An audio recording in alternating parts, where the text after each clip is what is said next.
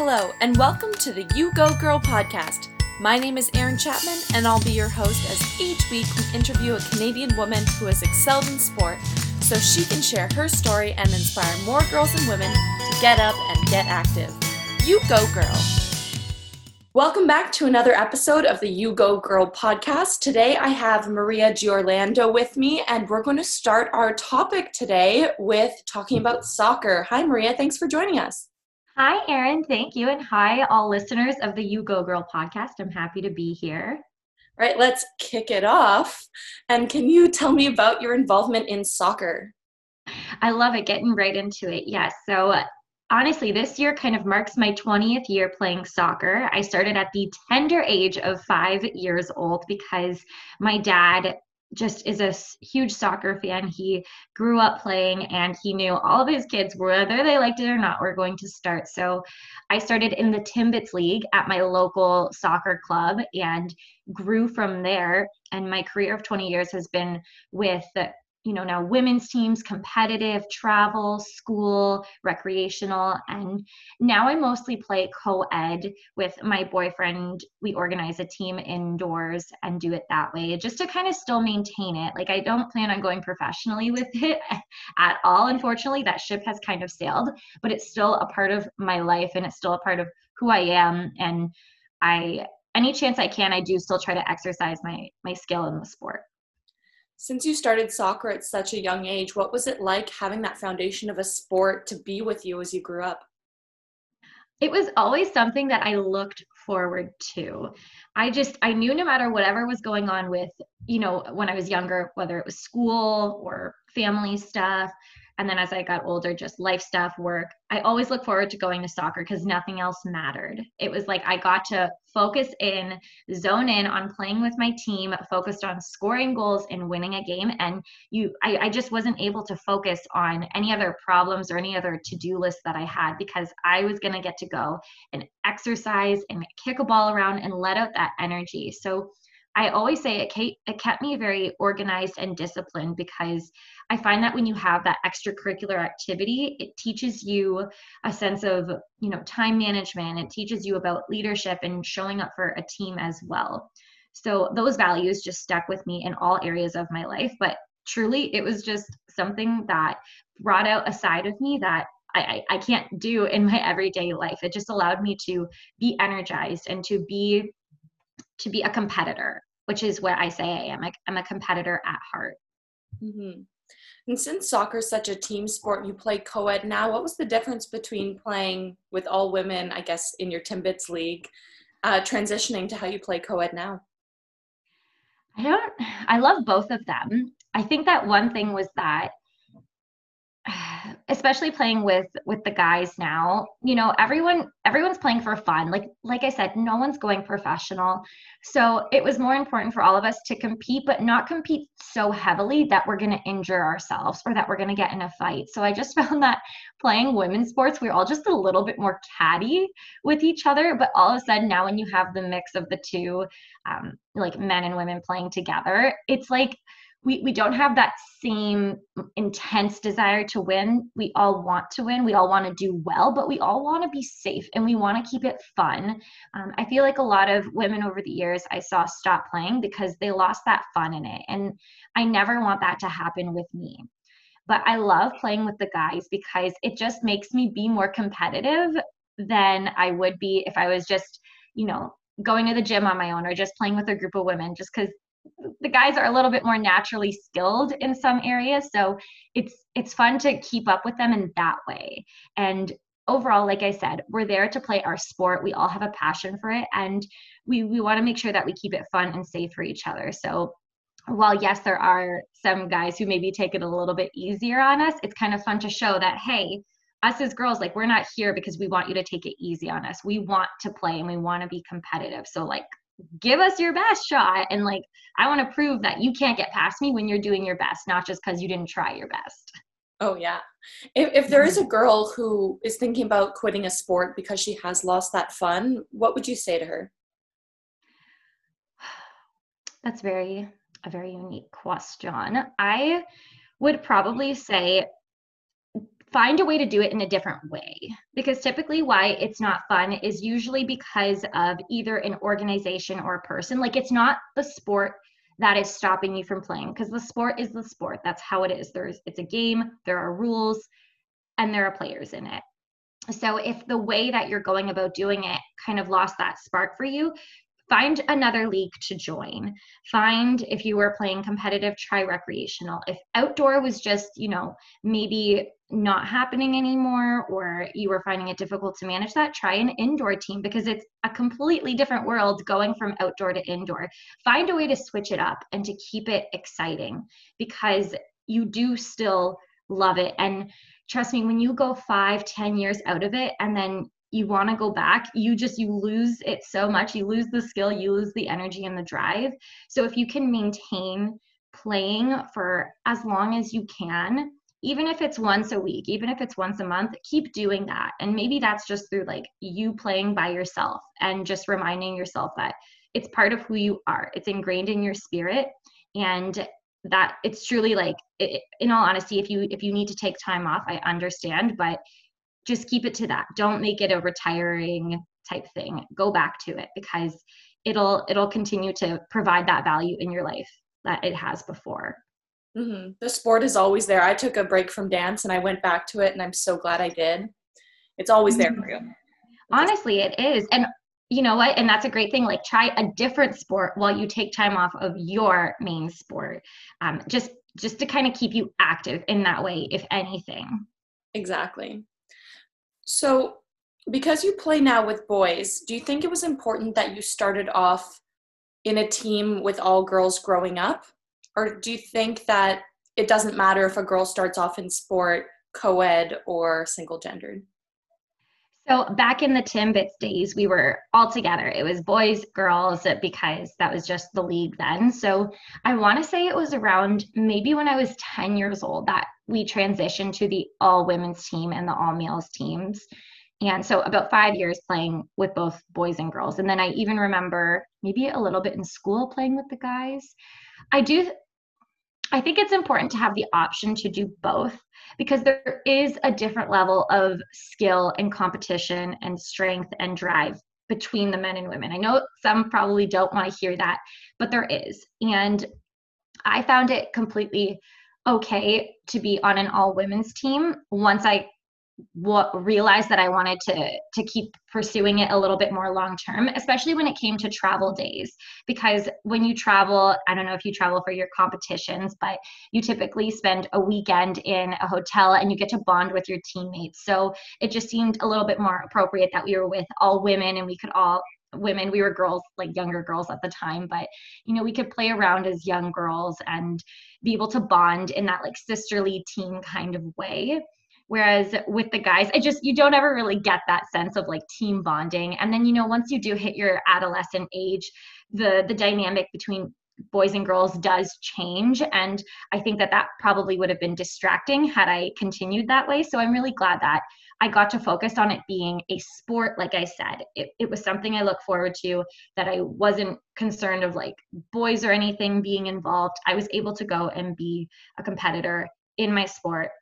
And I think that's truly the difference. And again, now being an adult, getting to go play with the guys, again, I'm a little bit past that age of realizing like, oh, the guys are better, or they're this or they're that. Like, we're not, like I said, we're all past the age, we're not going competitive. It allows us to play together and be all on the same playing field, if that makes sense.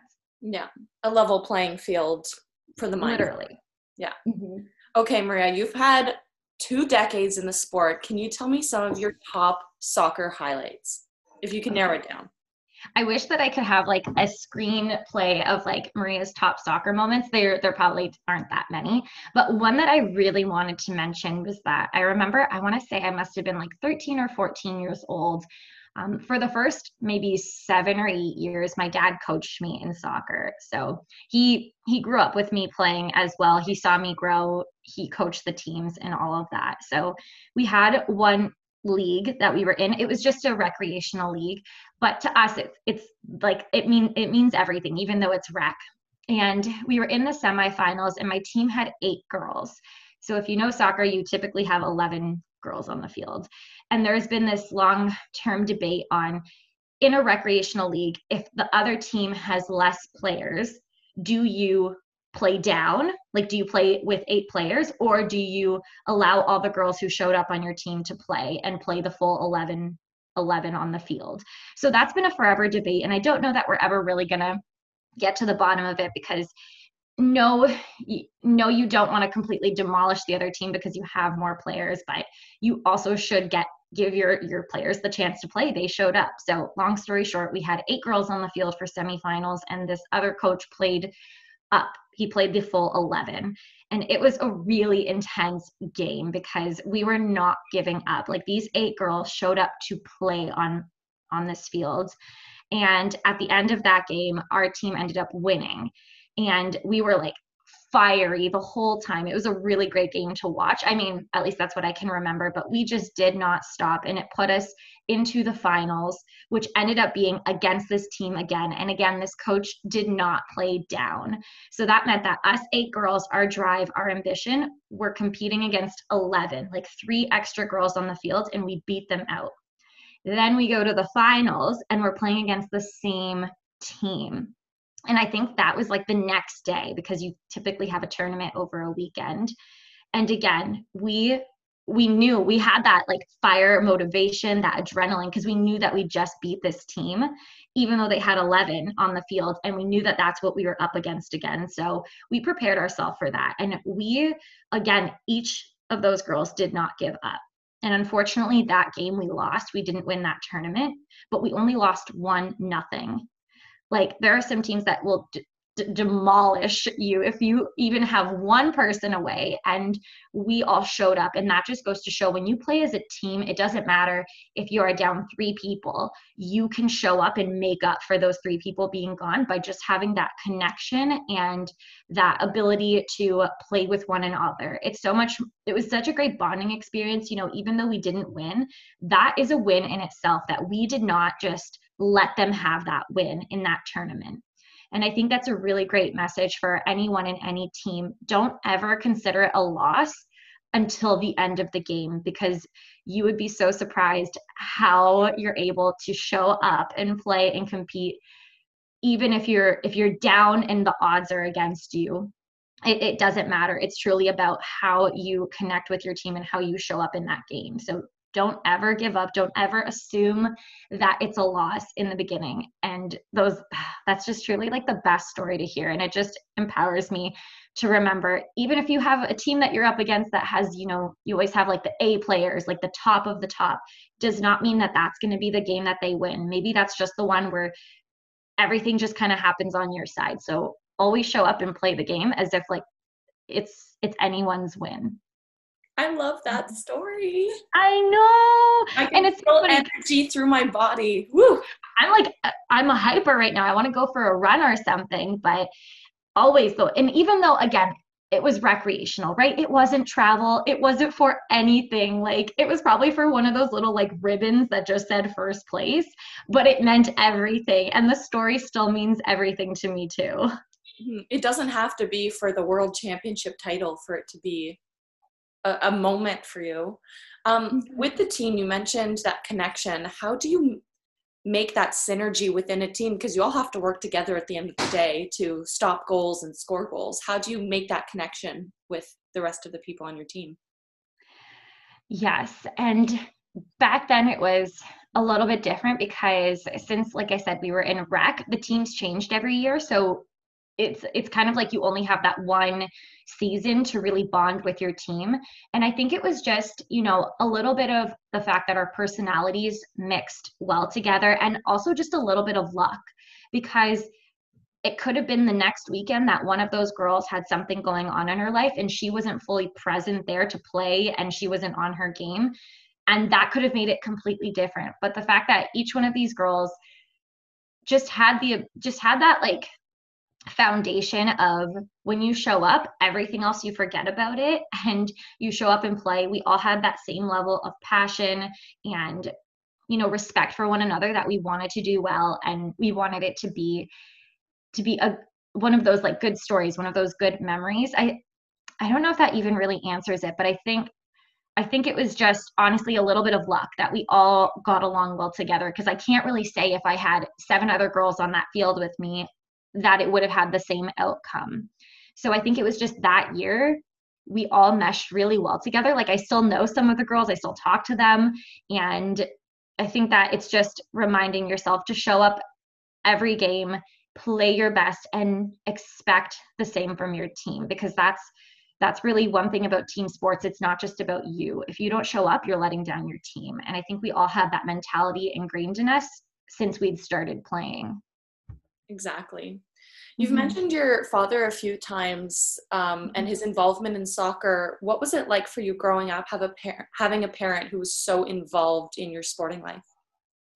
I loved it. I was such a little daddy's girl, honestly. So it felt so comforting having him coach me, having him grow up and kind of have our team come together, because he was such a great leader and he was so passionate. And he also, was probably a little bit harder on me, because obviously he's my dad, and he would know when I was getting like too fired up or when I wasn't playing my best. Like he would completely call me out, which is what I needed. I don't know that another coach would have given me that same tough love that he did. And unfortunately, it did come to a point in time where I said, I'm like, you know what, Dad, I think I want someone else to coach me, just because one coach can only get you so far in your game, and it's valuable to have other coaches. So we did get to that point. And I think it really just strengthened our bond as a father and a daughter. And it helped me throughout the rest of my soccer career, because there were times when I wanted to quit other teams just because nothing seemed to be going right. And he would just sit me down and he would say, you're not a quitter. Like you've just never quit. Like you're at least going to try it out. And if it's just not meant to be, okay, you'll do what's best for you. But having him kind of see me grow up and play, he understands the way I think, the way I am, the way I move. And I feel like it was probably the best way to start off for me. And it kept that good foundation in my mind moving forward. Whereas had I had a mix of different coaches, I might have not had that same strong mental foundation that he instilled in me. So I'm really happy. He still coaches today. He actually decided to kind of take it on a little bit more professionally. And I can see him coaching at the university level soon. So when people are passionate about what they do, it comes across so much stronger. And so clearly my dad was more passionate than any other coach that I had to pursue it this long and this far. So I'm very, very grateful. And I know that he impacted a lot of the other players too, just by his natural drive and passion for the sport. Exactly. A coach has the power to really lift someone up and make them love the sport even more than they already do. And his words of encouragement about sticking something out and giving it a try go even beyond sports, literally for anything. Just give it a try, because you never know what may come out of it. Exactly. And I've never left a team. That's a lie. I'm going to say I did leave one team, and it wasn't the fact that, again, it wasn't the sport. It was the coach. It was the coach I was leaving, not the team. And that hurts and that sucks to do. And that was the time that my dad said, just try it out, stick it out. But I did. And I was like, this is not what's best for me. So that was when I chose to leave, but I didn't quit. You know what I mean? It wasn't like that. And that just goes back to the question that you had before, right? People don't walk away from the sport. The sport will always be the sport. It's usually the players in the sport or the coaches or referees that we walk away from. So find a way to do it in a different way that still keeps that passion for you. Yeah. And you made a choice for your own mental well-being, that you realized it wasn't for you and you weren't going to stick with something that wasn't serving your higher purpose. Exactly. So Okay. I'm very grateful for Dad. Aww. Shout out to Dad. I hope he listens to this and tears up. He will. Hearing all these great words. I'm going to switch gears for a second. So obviously soccer is a running sport, and you told me a really cool running fact about yourself, that you've completed a half marathon, which is incredible. Can you tell me about why you did that and a bit of your experiences? Yes, I've hated running my entire life. I love doing the short distance sprints, but that's different in soccer because you can stop at a certain point and kind of catch your breath. So I've never liked track or cross country, nothing like that. And it was about a year and a half ago that I signed up for my first 5K. And I remember thinking for that year, my bucket list goal was to just run a race of some kind. So I signed me and my boyfriend Carlos up. And I remember thinking that I was training for it by, doing these small runs on the side. Like some people can probably just walk out their door and do a 5K, but this is a big deal to me. And after finishing that, I think we like celebrated with donuts. Like I made it so dramatic for this 5K run. And I slowly started to realize, like me, like that wasn't like, I have more in me. Like I can definitely do more, but I would have signed up for anything. And it wasn't until my friend Carly's 25th birthday, she posted on social media that she was running 25 kilometers for her 25th birthday. And 25 kilometers is about 4 kilometers more than a half marathon. So I said to her, girl, I'm going to commit to running 5K with you. That was like my limit. You always have to run 5K in school. That's always just the highest amount. So that was always my Everest. So I said, I'll run 5K with you and then that'll be it. So she said, sure, okay. And my boyfriend Carlos joined me as well. And as we were running, they ran at a very slow pace. I didn't realize that because they're running 25 kilometers. And because they were running much slower, not only were we able to like keep our breath going, we were actually able to talk throughout it. And once we hit the 5K mark, it wasn't just that we hit 5K, we then had to turn around and go 5K back. So me and my boyfriend ran 10 kilometers together for like the first time in my entire life. And after that, my friend Carly was like, come run with me. She was practicing for a marathon, the Toronto Scotiabank Marathon, which happened last October. And she said, I want someone to run with, just come with me. I'll bring you on my shorter runs, like my 8 or 10K. And I said, sure. But when you're running 8 or 10K with someone, you start chatting with them. And slowly but surely, she was like, you should sign up for the half marathon. And it was about a week later that I realized, yeah, I can totally make that work. I had work to do in Toronto anyways, and I was actually preparing to go to the Philippines for a pageant, so I figured this would be a great way to keep my motivation up physically. And I signed up for the Toronto Scotiabank Half Marathon, and my friend Carly ended up coaching me the whole way through. She made me a running plan. She told me the kind of like the shoes that I would have to go get, the nutrition that I would have to kind of play into. And she was that mentor and that guide for me, which really, really helped. And I would run about 3 or 4 days a week in the morning, like early in the morning. That's what worked best for me. And it slowly started to become a part of who I was, because if I didn't get my run for the day, I didn't feel as accomplished. And I knew I was working towards something. And again, that day, I'm sure like we'll chat a little bit more about this later on, but that day of completing that half marathon, again, waking up at like 6 o'clock in the morning, having put all of this preparation in, I remember questioning, am I going to be able to run the whole time? Is my time going to be like 2.5 hours, which my goal was about 2 hours and 15 minutes. And am I going to get a cramp? Am I going to be able to like keep up? Am I going to what's going to happen? All these limiting beliefs.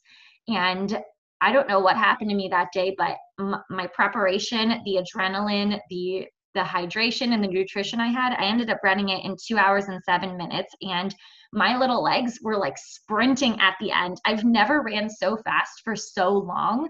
And I just remember thinking, I've unlocked something about myself I never knew it was possible. So if I can do this, what else can I do? And it was such an empowering experience that way.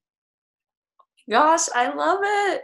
You're like, should I sign up for a half marathon? And yes, Erin, you should. Honestly, because I was like you. During COVID, I was like, I'll take up running. And the Army race in Ottawa was doing a virtual race where you would sign up and you would just run the race on your own, but they'd send you, the bib and the t-shirt. Mm-hmm. And I was like, I'm doing this 5K in half an hour. And I made it a big deal. It felt like a huge accomplishment. And then I was like, okay, well, I love swimming. I love biking. Now I can run. So I'm thinking triathlon. Ooh. Which I don't even know if that's in the cards for me at this point, but just hearing, running wasn't your thing and you took it baby step at a time and you had a strong mental game. Like I would say 95% of that was mental game. Yeah. And again, going back to it, having a good coach and a mentor that helped me along the way, because I remember she had me do different cycles of runs. So I would do a 3K, then a 5K, then a 3K, then an 8K, stuff like that. And I remember after like the very first 4K that I was like, I'm doing this, I'm running this half marathon. My first 4K that I ran, so not even 5, I was cramping. I think it took me about a half hour because I had to stop so many times. My knees were uncomfortable. I was like, Carly, what is happening to me? And so she walked me through. She's like, well, you said you were going to do it in the morning. You waited till the afternoon. So that probably just also messed you up a little bit. You need to go get new shoes, and you didn't eat properly because you ate like 20 minutes before, all of these things. And had she not been there and I ran that 4K on my own, I would have been like, no way can I run 21.1K if this is how I ran my very first 4K trying to train. So that was essential and vital to helping me push through. Mm-hmm. Sport takes a village. It really does. Mm-hmm. So can you walk me through, since we're talking about mindset now, what was going through your mind during your half marathon? So while I was running, I had the I want to say it was the Team Never Quit podcast playing. Have you ever listened to Team Never Quit? No, I haven't. Okay, you're gonna go listen to their podcasts with David Goggins. They have 3 out now. Okay. And yeah, write that down. Everyone write it down. You're welcome. Because as I would train, I would repeat these podcasts and the Joe Rogan Experience, again, the one with David Goggins on it. So as I was, I'll kind of give a little background. As I was preparing to run the half marathon, the weeks leading up, my friend Carly let me borrow David Goggins' book, Can't Hurt Me. And so David Goggins is a Navy SEAL. He's an ultra marathon runner. And that is like the shortest description that I could do because he has so much under his belt. And his book, Can't Hurt Me, talks about developing a calloused mind. So same way like when you work out, you develop calluses on your hands, which make your hands stronger. We need to do the same thing with our minds. And the way that we do that is through consistently putting ourselves in an uncomfortable position to let us grow. So he talks about that with many different things because he grew up with a very humble beginning, I would say. And he talked about kind of having all the cards against him and what he had to do with becoming accountable to himself and how that led to him, kind of diving into his experiences. I need you all to just go read the book. That'll be the best way because I don't think I'm doing it justice right now. But long story short, he talks about now how he ran his first 100-mile run. Like, can you even comprehend what 100 miles is? It's not 100 kilometers, it's 100 miles. Like it takes at least 24 hours to run. And he talked about how he thought he was going to like die at mile 70, but he pushed through and he ended up running 100 miles. And how when we as humans, we as competitors think that we are at our 100%, like we are gassed, we can't give it anymore. We're actually only at 40% of our capacity. And there's still 60% left. There's still 60% that we haven't even tapped into because we don't even realize the limiting beliefs we put on ourselves. So that's the process of developing a calloused mind, breaking through that 40%, breaking through that glass ceiling that we set for ourselves, and really seeing what we can accomplish.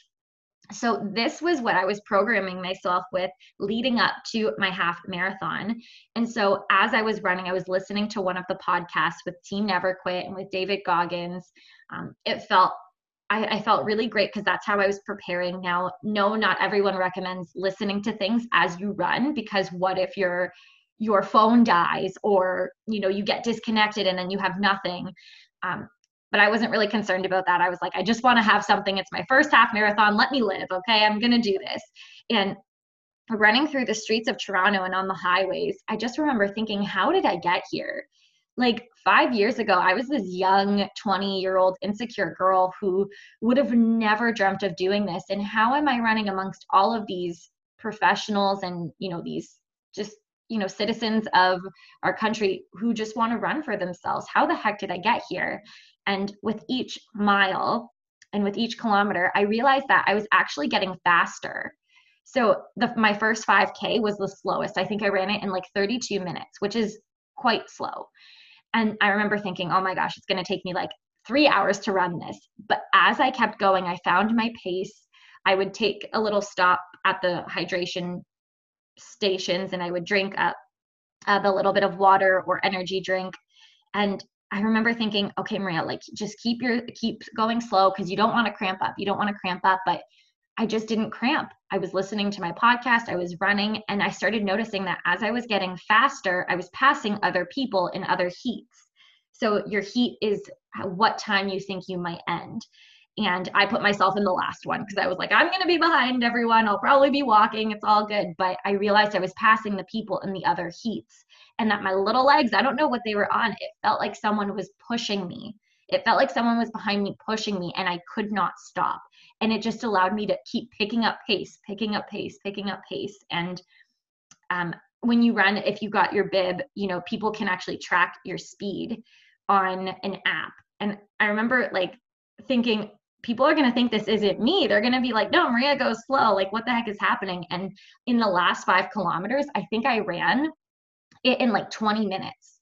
So from the first 5 kilometers to the last 5, I shaved off like 10 minutes of time. And I just remember again feeling like, okay, I never thought I could do this. Is this the 60% potential that I'm tapping into? You know, if I didn't think I could do this, what else do I think I can't do that I have to pursue now moving forward? So that was a long-winded explanation to say that everyone needs to go consume every piece of David Goggins content that there is. And at the end of that half marathon, I remember thinking, okay, I think I need to start thinking about running a marathon because the half was fun, but developing a calloused mind doesn't come from doing what you already know you can do. It comes from pushing yourself to do things you don't think you can do. Right? Wow. Ooh, I'm fired up. Oh my gosh. Let's go. And what was crazier, Erin? Oh my gosh. So when you finish when we were like just at the tail end of the half, you turn and then you go to the finish line and there are people cheering on either side. There's music. So as I'm running on that side, like sprinting and I'm like, yay, I'm almost done. I've got 500 meters. You can see we were underneath one of the highways and you could see the long tunnel, the long, dark, empty, quiet tunnel where the marathoners had to keep going for the rest of the marathon. Like they had another half marathon to run. And I remember thinking, I'm so glad I don't have to run there. I'm so glad I get to go and like cheer and finish and go eat whatever I want. And I was like, I never want to go do that. Like that looks so dark and so gloomy and that's not fun. But then again, when I finished, I remember thinking, I think I got to go down that dark tunnel the next time. I can't just do this again. I know I can. And if there are other people doing that, that's what I got to do. And that's, again, developing that callous mind. You can't look at that dark tunnel and think, oh, I don't want to go there. You have to think, okay, I've got to go through that, right? Life gave you a real life metaphor. Literally. With that dark tunnel. I mean, it's the unknown. Who knows what's going to happen on the other side? But if the mind is willing to explore it, and hey, you've seen what's come out of challenging yourself and pushing yourself and all the great things that you've gained from it, like that's what sport's all about. You go in, you don't know what your own physical, mental capabilities are, and then you come out the other side and go, oh my gosh, I'm so much stronger than I ever thought I could have been. All because of sport. Exactly. Truly. And even though I never thought I would be a runner, and I do not consider myself a runner, it's given me a whole new part of my personality and part of who I am that I wouldn't be had I not tried it. And I wouldn't, it's truly just helped me become more me.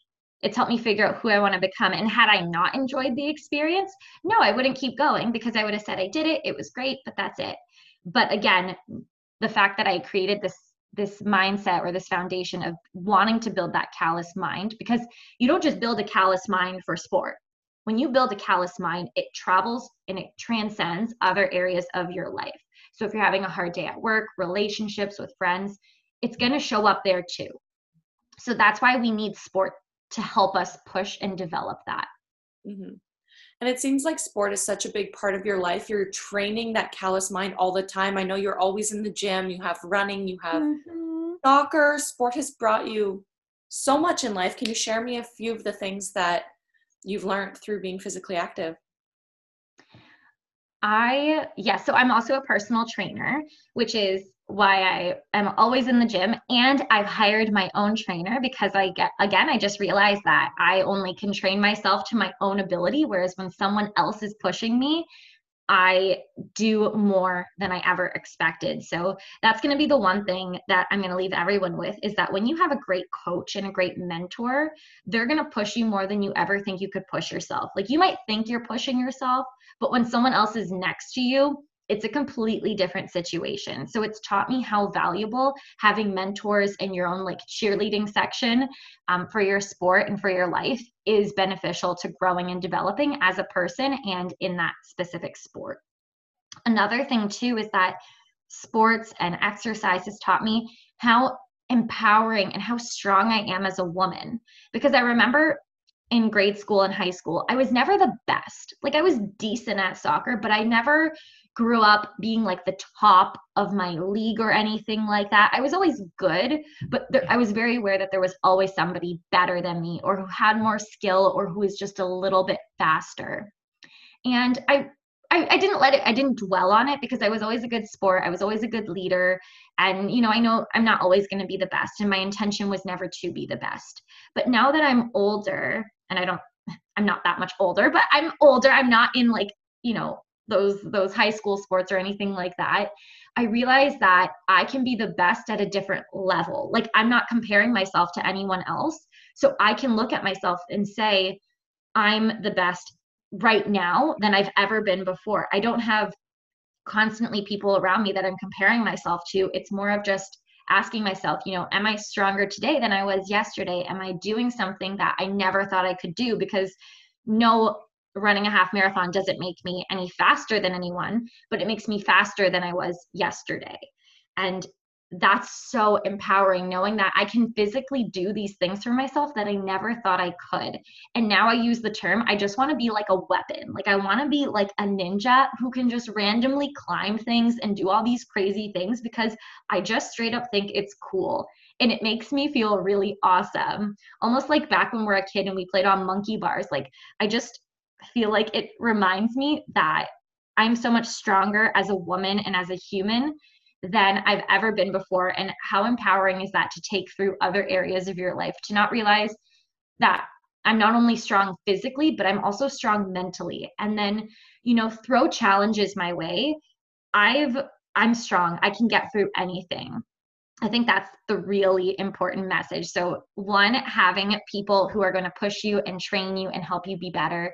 And then two, it's just empowering to feel that strength of yourself and feeling that self-respect, knowing that you're doing something for yourself that you never would have done before, and that each day is a success just because you're trying and showing up for yourself each day. Mm-hmm. And they say empowered women empower women. And because you're giving so much back to your own body as a personal trainer, I'm sure that you're giving that 10 times to your clients to make them feel like they can be at their best. Exactly. And they always look at me and they're like, geez, Maria, like, you make me feel like I can't do anything. And I said, no, you're doing more than what you did yesterday. You don't have to do what I do. And I tell them, I'm like, when I'm with my trainer, it's not any easier. It's much harder because he's pushing me past my own limits. So that's what we always have to do. The process of pushing ourselves farther is never going to be easy. And even if you ask the strongest man or woman on the planet, their training isn't easy. It's still hard for them. It's just perspective and realizing that we are only competing against ourselves for how much better we can be. And it might only be for, to shave an extra minute off of your time. It might only be to lift 2 extra pounds, but it's all for developing that strength of mind as well. I think in this episode, you've definitely talked about so many positive aspects to sport. Like, even if I know I'm a physically active person, but I feel so much more motivated to go out and do even more, because I'm like, oh my gosh, I could be pushing myself to that 60%. So now that we know all the reasons why to do sport, my question to you is, how can we get more young girls involved in physical activity, especially in Canada? I think that one thing that we can all do personally, again, is be the mentor that they need, be that guide that they need, because I'm really big on energy, and children sense those types of things. Like, they like kind of looking up to people and role models. And if they don't see a reason to join, they're not going to do it on their own. And unless if you can be that person, that mentor, that role model, to even one young person in your community. Maybe it's, a friend's child or a cousin of yours or something like that. You can be that person that motivates them to change their life. So one is being the mentor that they need, being that guide that they need. And then two, again, would be probably to encourage parents to allow kids to try out different sports. Especially if the child or the young girl isn't asking to do it themselves, like really just encouraging them to try new things. I remember when I was in grade school, I asked, I don't know what possessed me to ask my dad to join this basketball camp, right? I was just always the child that was wanting to try new things, which is crazy because I am not good at basketball. But I saw this camp. I think I joined with a friend and I thought, yeah, I'll try a basketball camp. And my dad and my mom, even though they knew their girl was not going to be a basketball player by any means, still let me sign up, right? Like they paid for me to sign up and try it out, knowing it was not going to yield a basketball player in the end. They supported me to do that.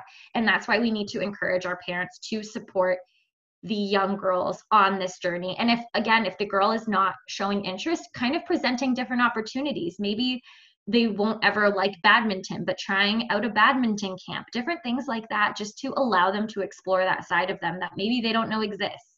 So that's one thing, is one, being the mentors to them, and then encouraging the parents to help out and guide them, right? I had my dad and my mom to push me, but I understand that not all parents come from a sport active family.